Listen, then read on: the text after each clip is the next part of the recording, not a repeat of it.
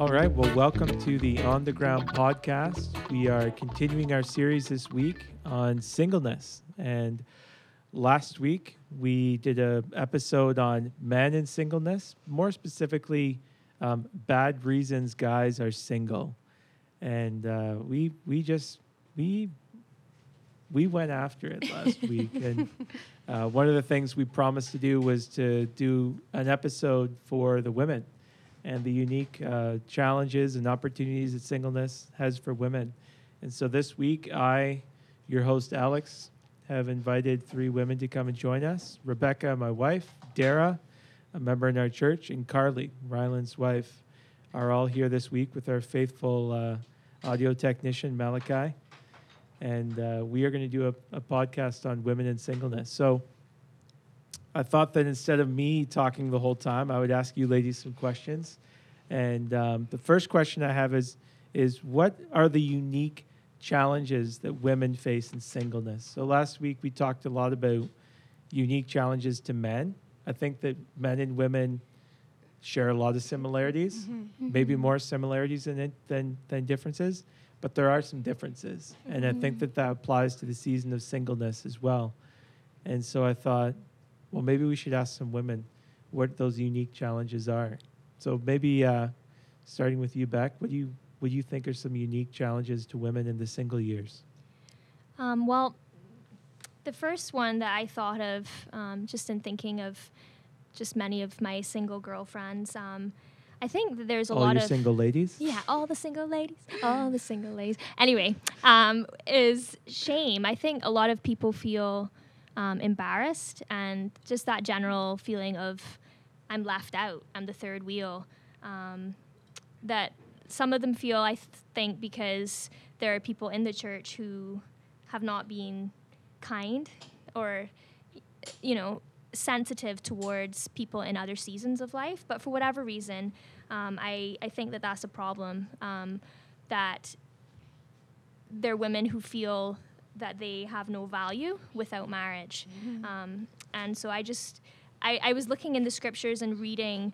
There's a really helpful article that I actually read by Greg Morse as well on Desiring God. But basically he was saying how the Old Testament, you really see that singleness was viewed in those times as a curse. They took the command, go and multiply, be fruitful and multiply, very seriously, and it was very primary for the people in the Old Testament, for the Jewish people. But when Christ came, he redeemed singleness, that he is a single savior, that he was single. And so I think that was kind of the first thing I wanted to say as an encouragement to all my sisters who are single, is being single is not something to be ashamed of. You're not, you haven't been shelved. And actually I had a few scriptures to read in that regard. So in Matthew 19, verses 10 to 12, I'm just going to open it here. Matthew 19, verses 10 to 12. Jesus says, so the disciples ask him, or they say in response to a discussion they're having about divorce, the disciples say, well, it's better not to marry. But Jesus said to them, not everyone can receive this saying, but only those to whom it is given. For there are eunuchs who have been so from birth, and there are eunuchs who have been made eunuchs by men. And there are eunuchs who have made themselves eunuchs for the sake of the kingdom of heaven. Let the one who is able to receive this, receive it. So here we see Jesus speaking of singles who embrace their singleness for God's glory as eunuchs who have made themselves eunuchs for the sake of the kingdom. And he's legitimizing voluntary singleness, which would have flown in the face of the Jewish view that at that time, that it was abhorrent to be single and abhorrent to not have kids, because the way that the kingdom was spread was through having children and raising godly children. But the Great Commission in Matthew 28 now is to all Christians, go and make disciples of all nations, So I just think it's a beautiful thing to remind my sisters in Christ at the outset of this that the Great Commission has gone forth to all people now in the church, and that Christ has redeemed singleness and that they're not second rate.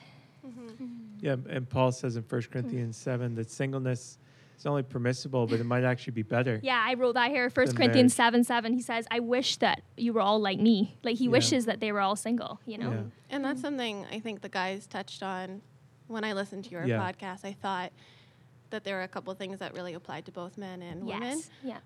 One being, I can remember feeling like somehow being single was like being like a junior varsity Christian. Yes.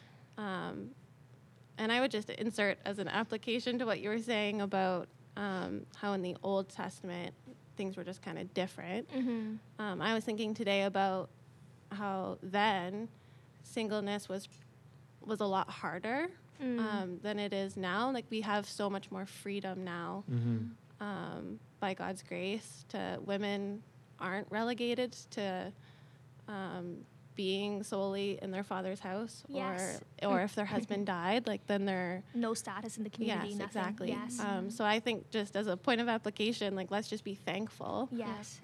For the opportunities that we are given now in singleness, and how much more can we trust God to care for us? Yes, amen. And I think that the whole shame and embarrassment, I find that women respond one of two ways to that. Either they say, oh, people are trying to shame me. I don't care. I don't need marriage. And they downcry the value of marriage. Or they go to the other side where they're so desperate for marriage. It's like the two sides of the coin. But I don't know if, Dara, if you have any. Yeah, I actually had a point about that where it's just about like battling the two extremities, like you said. The one end to downplay like relationships or emotions or marriage, and the other extremity to That's okay. the other extremity to kind of, like you said, be desperate. But I was also thinking like throw yourself into like unbiblical and unhealthy like giving yourself in those ways to your emotions. And I find that personally I tend to struggle with the first, where is that I tend to downplay emotions. And it wasn't until very recently where it was through prayers that I was able to acknowledge that downplaying these emotions is kind of like an insult to God, because in his wisdom and foreknowledge, he gave us these emotions. He created them and gave them to us. So when I say that these emotions are useless and stupid, it's kind of saying to God that you made a mistake when you gave me these emotions. And so I've learned as a practical tip that may be helpful to anyone struggling with this is to, first of all, acknowledge those emotions because they are there and God made them.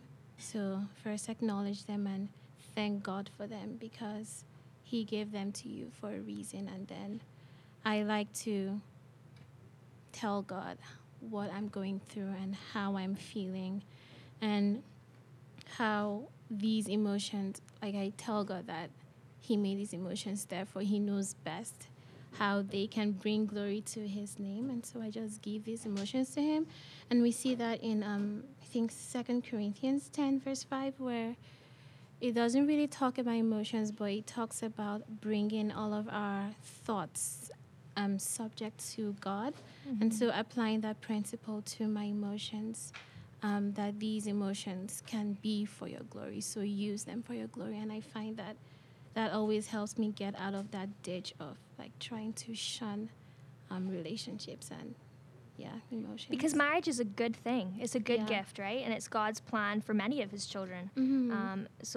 And there is great joy. There ought to be great joy in a Christ-centered marriage. Yeah. But the rut you can fall into, and you see that in the culture. Like I was somewhere the other day and heard a song playing, and it was like, who run the world? Girls, girls. And like it was just like, basically we don't need guys, like we run the world. And I'm like, that's no. your second song. I know, that's the second song I busted out on this podcast. But no, we don't. God runs the world, and he's created both men and women, and we need to not, in our hurt, and as Dara's talking about emotions, in our pain, in our, the things that we experience, lash out at God's created order and lash out at things that God has called good. Yes. So, thanks for that, Dara. Is there anything else, unique challenges for women in the single years? I'm sure there's many more than that. I would say a difference between the men and the women is that God did make men to initiate and to lead in a relationship. And that often leaves Christian women feeling kind of like I'm going to twiddle my thumbs over here and hope that someone will come pursue me. And I think that is a good instinct to have, is to leave the leadership in a relationship to a man. But I would say in my own experience that didn't look like I can't say anything and I can't indicate any sort of interest. Because in my relationship with Rylan, I actually was the first to indicate any interest. And I did so not out of a desire to usurp his ability to lead in any sort of relationship, but just out of like an earnest desire to set healthy boundaries in a friendship. And yeah, so I would just encourage women to say that that doesn't need to look like waiting on the Lord is I can't speak, or I can't indicate interest. That if you are interested in a godly man, that might look like saying, I am interested, and in this case, in our case, it wasn't until months later that we began to date. So I know for sure that he wasn't robbed of any ability to lead in our relationship, and he does lead in our relationship. Yeah. And I like what you said, that the man must initiate. I had written down the man must pursue. And that's because marriage is a picture of Christ and the church. And I was reading 1 John 4:10. This is love, not that we loved God, but that he loved us and sent his son to be the propitiation for our sins. So God made the first move, and the man is to do the same. And if the man can't lead in laying himself down as Christ laid himself down for his church, and it takes a laying down to risk himself to initiate, to pursue, to say, I feel this way about you, and risk being rejected. If he can't do that before he's married to you, like just in the pursuit of you, how is he going to lead, your family? So I actually had written down here that one of the things I think women struggle with is the temptation to control and to get marriage in their way and at their time, and not waiting on God's way and God's time. And I think that's just really important, that women fight the urge to wear the pants and take on the role that God didn't intend them to have. So then leading into that, I just wrote down, so what's God's way? And Psalm 37 says, waiting for the Lord. And as Carly's saying, this doesn't mean waiting to talk to him. Like if you see a godly man who is, exhibiting the fruit of the Spirit, it's fine to get to know him, but we need to have an attitude of patience and let the man initiate, as Carly was saying. Like we can't usurp that God-ordained order, and the man needs to take the risk. Yeah, I would say, to help on the practical situation, you see yourself at church, single men and women in Christ are brothers and sisters. So part of that helps us know you don't have to worry. If you go up to your brother at church, you're a single Christian lady, you can go initiate conversation with someone as your brother. What I think is not helpful is to initiate a relationship as more than a brother. That's not helpful. But we have been made brothers and sisters in Christ. The initiation was Christ. He did that. It's already done. But it's when you start to initiate a relationship in a different direction towards marriage. But just so you know, you don't have to, you could think a guy is godly and you're attracted to him, and you could still have conversation with him as a brother. Yeah. And invite men with women as well. Yeah.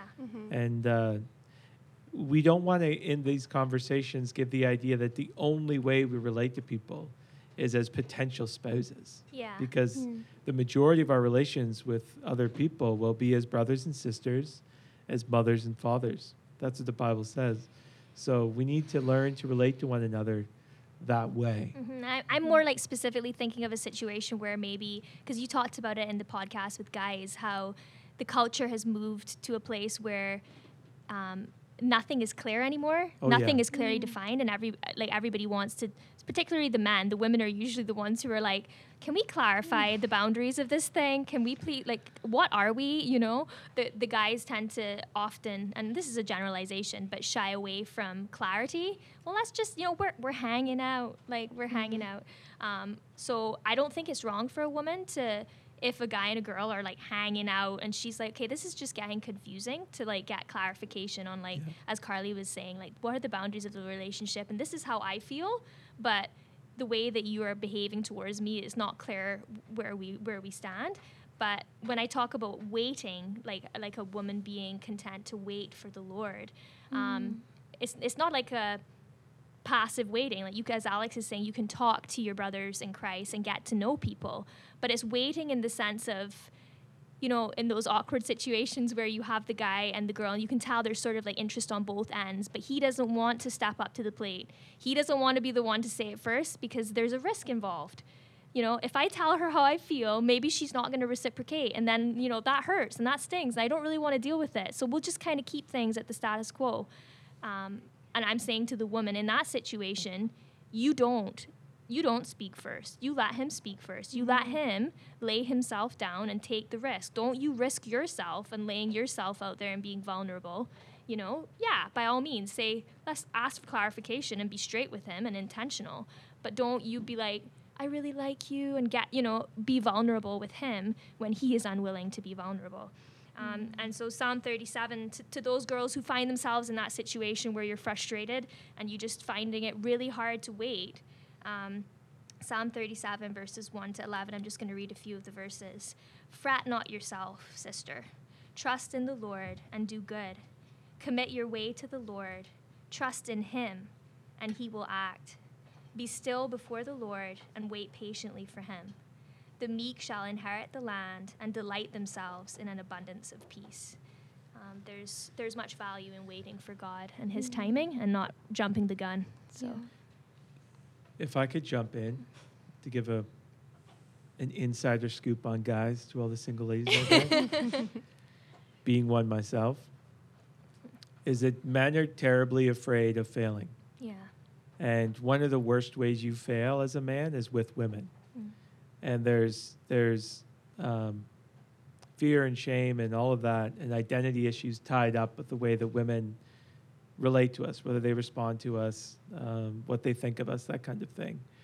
And those are fears that men need to get over in order to be loving to people. And if you kind of,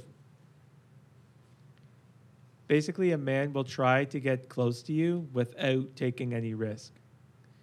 So typically we will avoid risk at all costs, try to cover our bases, try to figure out as much as we can about you, get as close as we can without putting ourselves in a vulnerable position. That's the impulse of most men, sinfully and selfishly.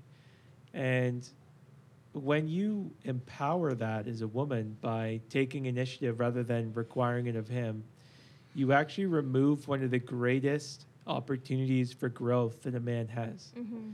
And getting past his fears and trusting God and stepping up and dying to himself and putting the needs of his sister before his own. And that is like a built-in function to how we relate to one another. And I mean, I used to personally revolt against this as a guy. But one of our first conversations, we weren't even dating or anything, was I just thought it was disgusting that a man should have to take the initiative. But really, that was coming from a place of insecurity, of liking attention and wanting my ego to be built, not wanting to risk anything. It was the most, emasculating behavior. And I needed to work through that. And so while your impulse may be, and women tend to pity men. This is the other thing. Women are very nurturing, and they tend to pity men. So it's not just, the Beyoncés of the world who are, I'm going to, take mine. It's also like a lot of women naively feel bad for a guy. I don't want to hurt his feelings. Yeah, they feel bad, like, oh, I don't want to hurt your feelings. And I see this is hard for you. And and they step into that gap with the best of intentions, and it's just really bad. And you know where it's bad? Because if a guy won't even take the first step towards you, Yeah. he will not take the initiative with your children. He will not take the initiative in your marriage. And you need to trust that, that God's way is the right way. And as a guy, this is the best thing. The other thing is, the right kind of guy is going to be attracted to that. Yeah. There's a sinful impulse in man that is attracted to What comes easy? what comes easy. Yeah. But even when you're attracted, it doesn't last. And you don't respect that. You may desire that in a sinful way, but a strong woman is someone who the right kind of man will like and care for and pursue for the right kind of reasons. And for you to kind of lower your guard, so to speak, is you're selling yourself short. I can still remember, because for those who don't know, I'm from Barbados, and I remember sitting on a beach in my teenage years with this single guy. He was not a Christian, and They never found the body.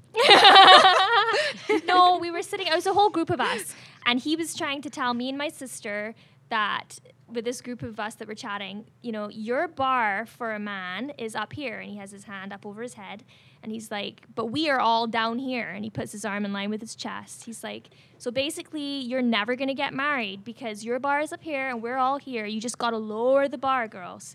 And no, ladies, that's not the answer. Don't lower the bar. And I remember saying to him, well, I have seen modeled for me what godliness looks like in my dad. Yeah. My dad faithfully followed Christ. And I was like, I know that these men exist because my dad exists. And so either I will be single or I will marry a man like my dad. Yeah. And like God answered that prayer. But don't lower the bar, ladies. That's what the world will try to tell you, and that's what sad men who want an easy way out will try to tell you. Oh yeah. I can remember Chance saying he's on his best behavior now, and it's just Yes. true. Oh Like yeah. if you're interested in or dating someone who's who doesn't read his Bible, like you can't expect you to get married and overnight he's all of a sudden leading you No. in devotions. Yes. Or Yeah. a guy who doesn't show up to church half the time. Like Yeah. don't expect that you'll get married and you'll be at church every Sunday morning. No. Yeah, when a guy is on his best behavior around the girl he's interested in, Yeah. and if his best behavior can't even put one foot forward, Mm-hmm. it's not going to happen. Mm-hmm. It's not going to happen. So I just wanted to Go ahead. say something in line with waiting. Mm-hmm. And just like another challenge that I think a lot of single women may be facing or will face is that just the idea of reconciling ourselves to the possibility that God may call some of us to longer periods of singleness Mm-hmm. that we may not even like. And of course, we are not God, and He knows the future, and He is the preeminent and omnipotent one. And so in cases like this, when God calls us to extended periods of singleness or even a lifetime of singleness, there is also that idea of, so is Christ enough for me, Yes. or am I only satisfied in Him when He gives me what I want Him to give me? Yes. And so this could be another area where single girls struggle Mm-hmm. because we haven't gotten to like that point of marriage. So like the future is very, like we don't know the future, and so our futures could mean a single life for like the rest of our lives, or like an extended period of singleness, or maybe the next year you're getting married. So yes, this is just an encouragement again that even if God calls us to longer periods of singleness, ultimately our goal is Christ Yes. and eternal life with Him. And marriage is a wonderful description of what that union with Christ is, but we can begin to idolize that yeah. Mm-hmm. and see marriage as our ultimate goal. Yes. But Christ comes first, and He is the ultimate goal. And Yeah. whatever happens, marriage or no marriage, Christ should always be enough for us. Yes. Yeah, the aim of our lives is Christ. Yes. Whether we are single or married. And the one thing, a ditch to fall into when you're single is to make marriage the aim of your life. And that just your Yeah. compass is off at that point. Yeah. And singleness actually affords, as we transition to maybe some benefits and opportunities to being single. Paul says that single is great opportunities. Being single, you could be undivided in your devotion to the Lord. That when you're married, your interests are divided, and you have anxieties, not about just things of the Lord, but about your spouse, about your wife, or about your husband, how to please them. And so the scriptures are really honest and really helpful about the realities of marriage, and I think implicitly the benefits of singleness. So what benefits are there for women in the single years? Maybe even some that are unique to women. Well, I'm going to read my answer from 1 Corinthians 7, 28, the second part of 28, and then 32 to 35. So let's find it here. Those who marry will have worldly troubles, and I would spare you that, says Paul. I want you to be free from anxieties. The unmarried man is anxious about the things of the Lord, how to please the Lord. But the married man is anxious about worldly things, how to please his wife, and his interests are divided. And the unmarried or betrothed woman is anxious about the things of the Lord, how to be holy in body and spirit. But the married woman is anxious about worldly things, how to please her husband. I say this for your own benefit, he goes on, not to lay any restraint upon you, but to promote good order and to secure your undivided devotion to the Lord. So I would say undivided devotion to the Lord is a unique opportunity for women in singleness. And it's something that was mentioned to me in my single years. But as I look back now, I wish my younger self would have really laid hold of this and understood what it meant in the way I understand now that I have a husband, now that I have children. I actually remember chatting with a really good friend of mine a few years back now. She's got 2 girls and I've got 2 girls. And we were talking about what we want to teach our girls as they grow, and just both saying how we're really glad that we used our single years to study theology deeply and to come to a good understanding of God's word, because we had no idea how little time there would be later on, you know. And so they say hindsight is 20/20. And now looking back, I kind of like, wow, if I had known this. Even I think about some of the books that I read back when I was single, you know, and I spent a lot of time in my teenage years on silly romance novels. And I could have read all the classics, and I could have read my Bible cover to cover way more times. Classic romance novels? No. Classics that I have not yet explored, that now as an adult and you know, I have 2 kids now, and all the responsibilities that go with managing a home, and the joys, yes, there's so much joy, but there's a lot less time. And so I would really impress upon younger women who are in that season, read and learn, and don't spend your whole single life thinking and dreaming and wishing that you were somewhere else. And burdening yourself with something that you need not burden yourself with. Yes. Because there have been times where, with having so many young kids at home, I've looked out the window to see someone walk by with no child in the stroller or anything, and think, oh, I remember walking. Yeah, even a simple thing like going for a walk with, you know, just yourself and the Lord and talking to God. Those times are very few and far between. An example of godly singleness from the Bible that came to me is kind of a minor character, Anna, that we see in Luke 2. And actually all the examples that I can think of are of widows. And like I mentioned before, they actually lived much harder lives. But they were all very fruitful women. It says of Anna that she did not depart from the temple, worshiping with fasting and prayer night and day. In Acts, we see Tabitha when she's raised to life, and it says she was full of good works and acts of charity.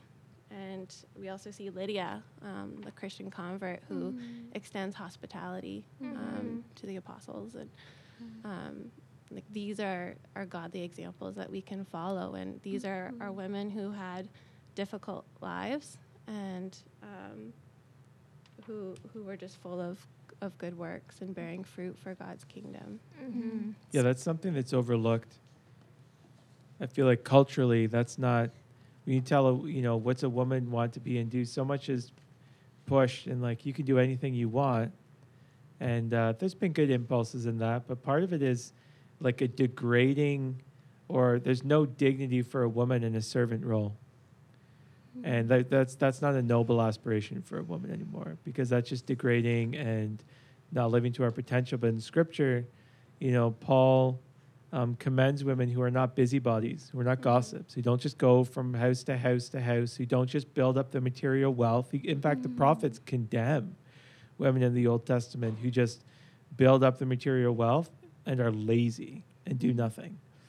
And I think the world and the church suffers when single women don't realize that they have so much to offer in their service, not just of the church, but of the world, of a hurting and broken, desperate world. I think about the Gospels giving the example of Jesus and his disciples, and it mentions the women that followed him and cared and served him at his need. That Jesus' ministry wouldn't have happened without faithful women sacrificing and serving and laboring. And I feel like the cultural voice is saying that's degrading.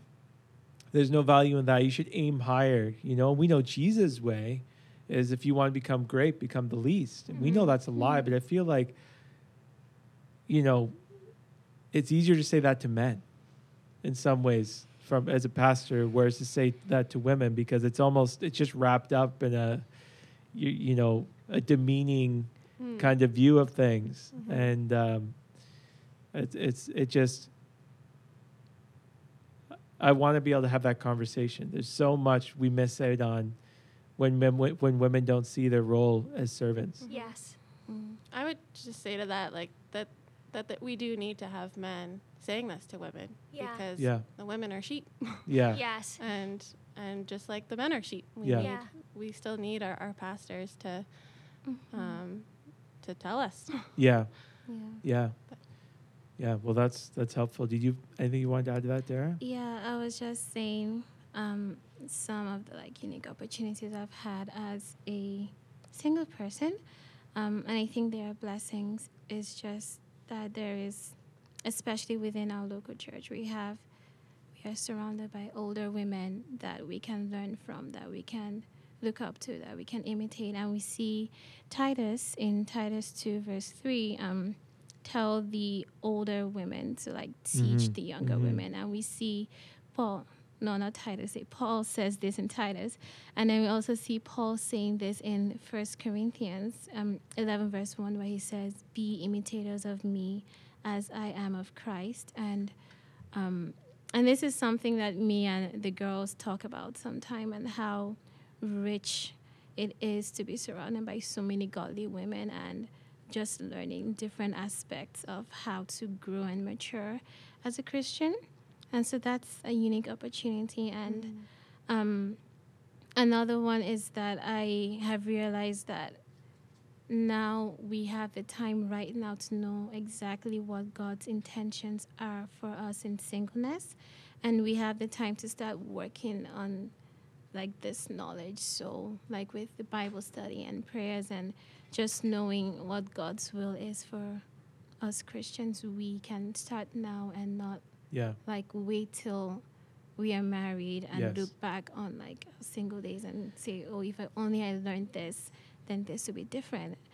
And another point is that, just as you said already, we have relatively more freedom in serving the church and loving and bearing each other's burdens. And some examples I thought of is, and I really love when this happens, when one of the families wants childcare for an evening, and they can text one of us and we can be there for them. It makes me so happy when I am able to be there to help a family in some way. Yeah, preach it, Dara. Yeah, and even when we used to volunteer at the One Roof, and at that time it was mostly single people coming out because it was like 5 p.m. and families have to like have dinner with their children, and it was us like students and single ones coming out, and just that opportunity to love and to serve and even pray. The majority of us, not to push anyone down, but the majority of us that come for prayers usually are like the single ones, because we don't have that much divided attention, and we can invest our time now to be praying for the church and praying for one another and praying for the world. And so these are, and I don't think these are very much unique to women. I think these also spread out to single men as well. But I see them also as blessings in a sense. Yeah. And such an encouragement to the rest of the body too. So many times, like, people come to our house for prayer, and I'm like, oh, thank you, God. I'm trying to put the kids down and give them a bath, and everybody's filing downstairs, and I'm like, thank you for the faithful saints. They're down there praying while I'm bathing my children and putting them in bed. One of the things you touched on, and Beck, and you did as well, Dara, is the role of older people, fathers, in shaping the kind of men that their daughters will look to. And that's important. Look, if you're single, is this the kind of guy that you want your daughter to be with, right? Or are you just lowering your standard, thinking it won't have any impact on it? It will. This is going to be the kind of guy that your daughter's going to look for. But Dara touched on something, and older women training the younger women. And it's specifically in that passage talking about respecting their husbands, Loving their husbands and children. loving their husbands and children, basically being a family woman. And so many women now, because the idea of a woman's role being tied in any way, being uniquely tied to the home, to the family, is just flat rejected by most people. A lot of young women, a lot of young women in our church come into motherhood with no idea what's going on as far as what to expect. And so many women have said to me and said to you that I didn't know what I was getting into. And motherhood has always been hard, and it always will be hard, and it's always going to be above and beyond what you can handle. But that's different than having no real understanding of it going into. No real understanding of what it means to relate to your husband as a respectful wife, what it means to care for your children, what it means for how your life is going to change as soon as you have kids, what it means to even just simple things like a schedule. And there's so many, there's so many things I feel a lot of women in our church as 35 and under are actually learning for themselves. And whereas in your single years, if you took that time and pursued older women and pursued mentoring, and if older women sought intentionally to reach out to younger women to train them in this way, there wouldn't be that gap. It goes the same for the men, but that's just something I thought about when you were talking.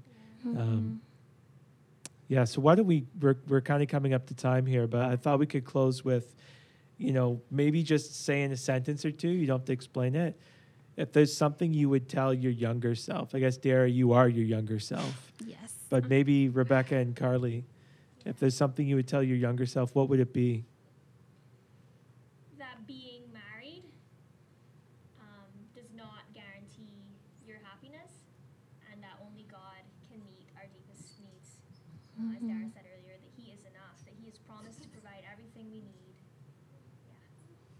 What about you, Carly? What would you tell your younger self? We kind of touched on it earlier, but having healthy and right expectations. And I kind of think this goes both ways. I remember having really bad expectations in the sense that I wanted all these things that didn't matter. Yeah. But you can also have bad expectations, as in low standards for having a godly husband. That's helpful. So I'd like to close on that by suggesting some things to look for as a single lady in considering a potential husband. And not that you need to get married, but if guys are coming around and they're reaching out to you, what should you be looking for? I don't know if you agree with this, maybe just nod if you agree with this, but I find I often have to push back at guys having unrealistic expectations for women or just unbiblical, like they're just wrong. and I have to encourage women. This is generalization. I have to encourage women to have any kind of expectations for guys. That I'm more concerned about women making a bad decision with guys, and I'm more concerned about guys never making any decisions with women. Would that be a fair? I'd say that's fair. Just generally speaking. Sorry for all the people that don't fit that mold. Yeah, and there's women who have, too high expectations, and there's guys who have none for sure. But so, to all the single ladies out there, one thing to look for in a guy is if a guy is going to be a husband and he is going to take on the responsibility as a husband and potentially a father, he's going to take on that authority as well, because those are inseparable. And that means that you need to, that does place you in a vulnerable position. It is a risky position to be in. And that risk is a lot greater if a guy is not good at being in authority. And it's a very simple way of testing that. Is he good at being under authority? So you look at a man, a couple ways to test this. Is it a guy who's bouncing from job to job with the constant excuse of it was other people's fault? Are all of the guys who employ this guy always wrong? Maybe they are, but that could be an indication that this guy just does not like working under authority. Is he a member in a local church? And does he take the initiative to do that? Or does he come up with excuses with the universal church as to why he doesn't have to be a part of a local church? Is he one of those, is he like the open relationship kind of guy? Like, I don't commit to anyone or anything. And it's like, well, you don't like accountability. You don't like authority. Is he someone who has good friends? Does he have a lot of buddies? Does he have a group of friends that he parties with, or he does activities with, and he jokes with and watches games with? Or does he have brothers? Look for a man who has brothers, because brothers are different than buddies. Brothers love you, are honest with you, are accountable. And the kind of man who seeks out a brother is one, probably is a faithful friend himself, but also desires to be known by others. Is he someone who's a servant? You don't want anyone leading your home who's not a servant. So don't be fooled by charisma and looks and smooth talk. Look for someone who is the first in, the last out kind of guy. Is he setting up sound equipment on Sunday? Is he looking around the needs of the church? Or is he kind of just showing up dressed really nicely and leaving pretty quickly? That's not the kind of guy you want to get with, because you're not going to change that kind of guy. The Lord's got to do that. So is he under authority? Is he accountable to people? Is he servant-hearted? Does he have brothers and not just buddies? So those are some things to look for in a man. I think we've pretty much exhausted this. Can I just end You can. recommending a few resources? Oh, I was going to recommend a book too. Oh, Awesome. I was actually surprised the guys didn't. great. Great. We're on the same page. So one article I would really recommend, Singleness Was a Curse by Greg Morse. You can find that on desiringgod.org. And the book Lies Women Believe and the Truth That Sets Them Free by Nancy DeMoss Walgemuth.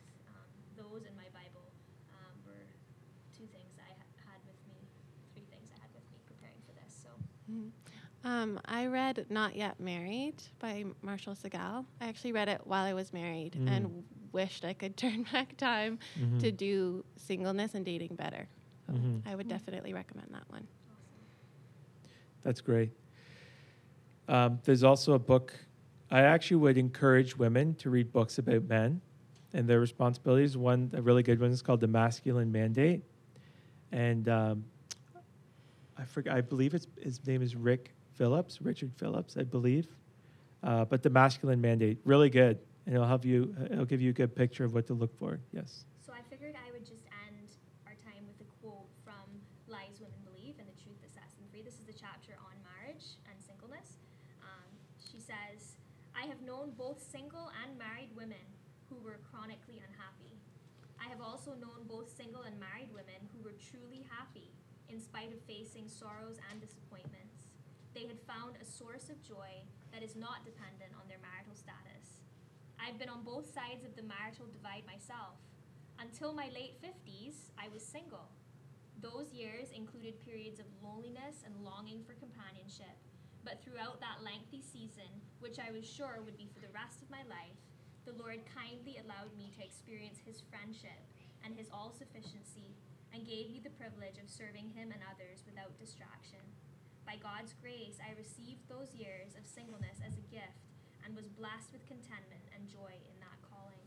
And that's my heart for all of my sisters. Whatever season you find yourself in, whether you're single right now or whether you are married, by God's grace, may we be able to receive these years that we have on this earth as a gift and be blessed with contentment and joy in our callings, our respective callings. As Psalm 118, verse 8 says, 8 and 9, it is better to take refuge in the Lord than to trust in man. It is better to take refuge in the Lord than to trust in princes. So don't set your hope, your ultimate hope, in a husband, if you're single or even if you're married. Set your hope in God and take refuge in him. Yeah.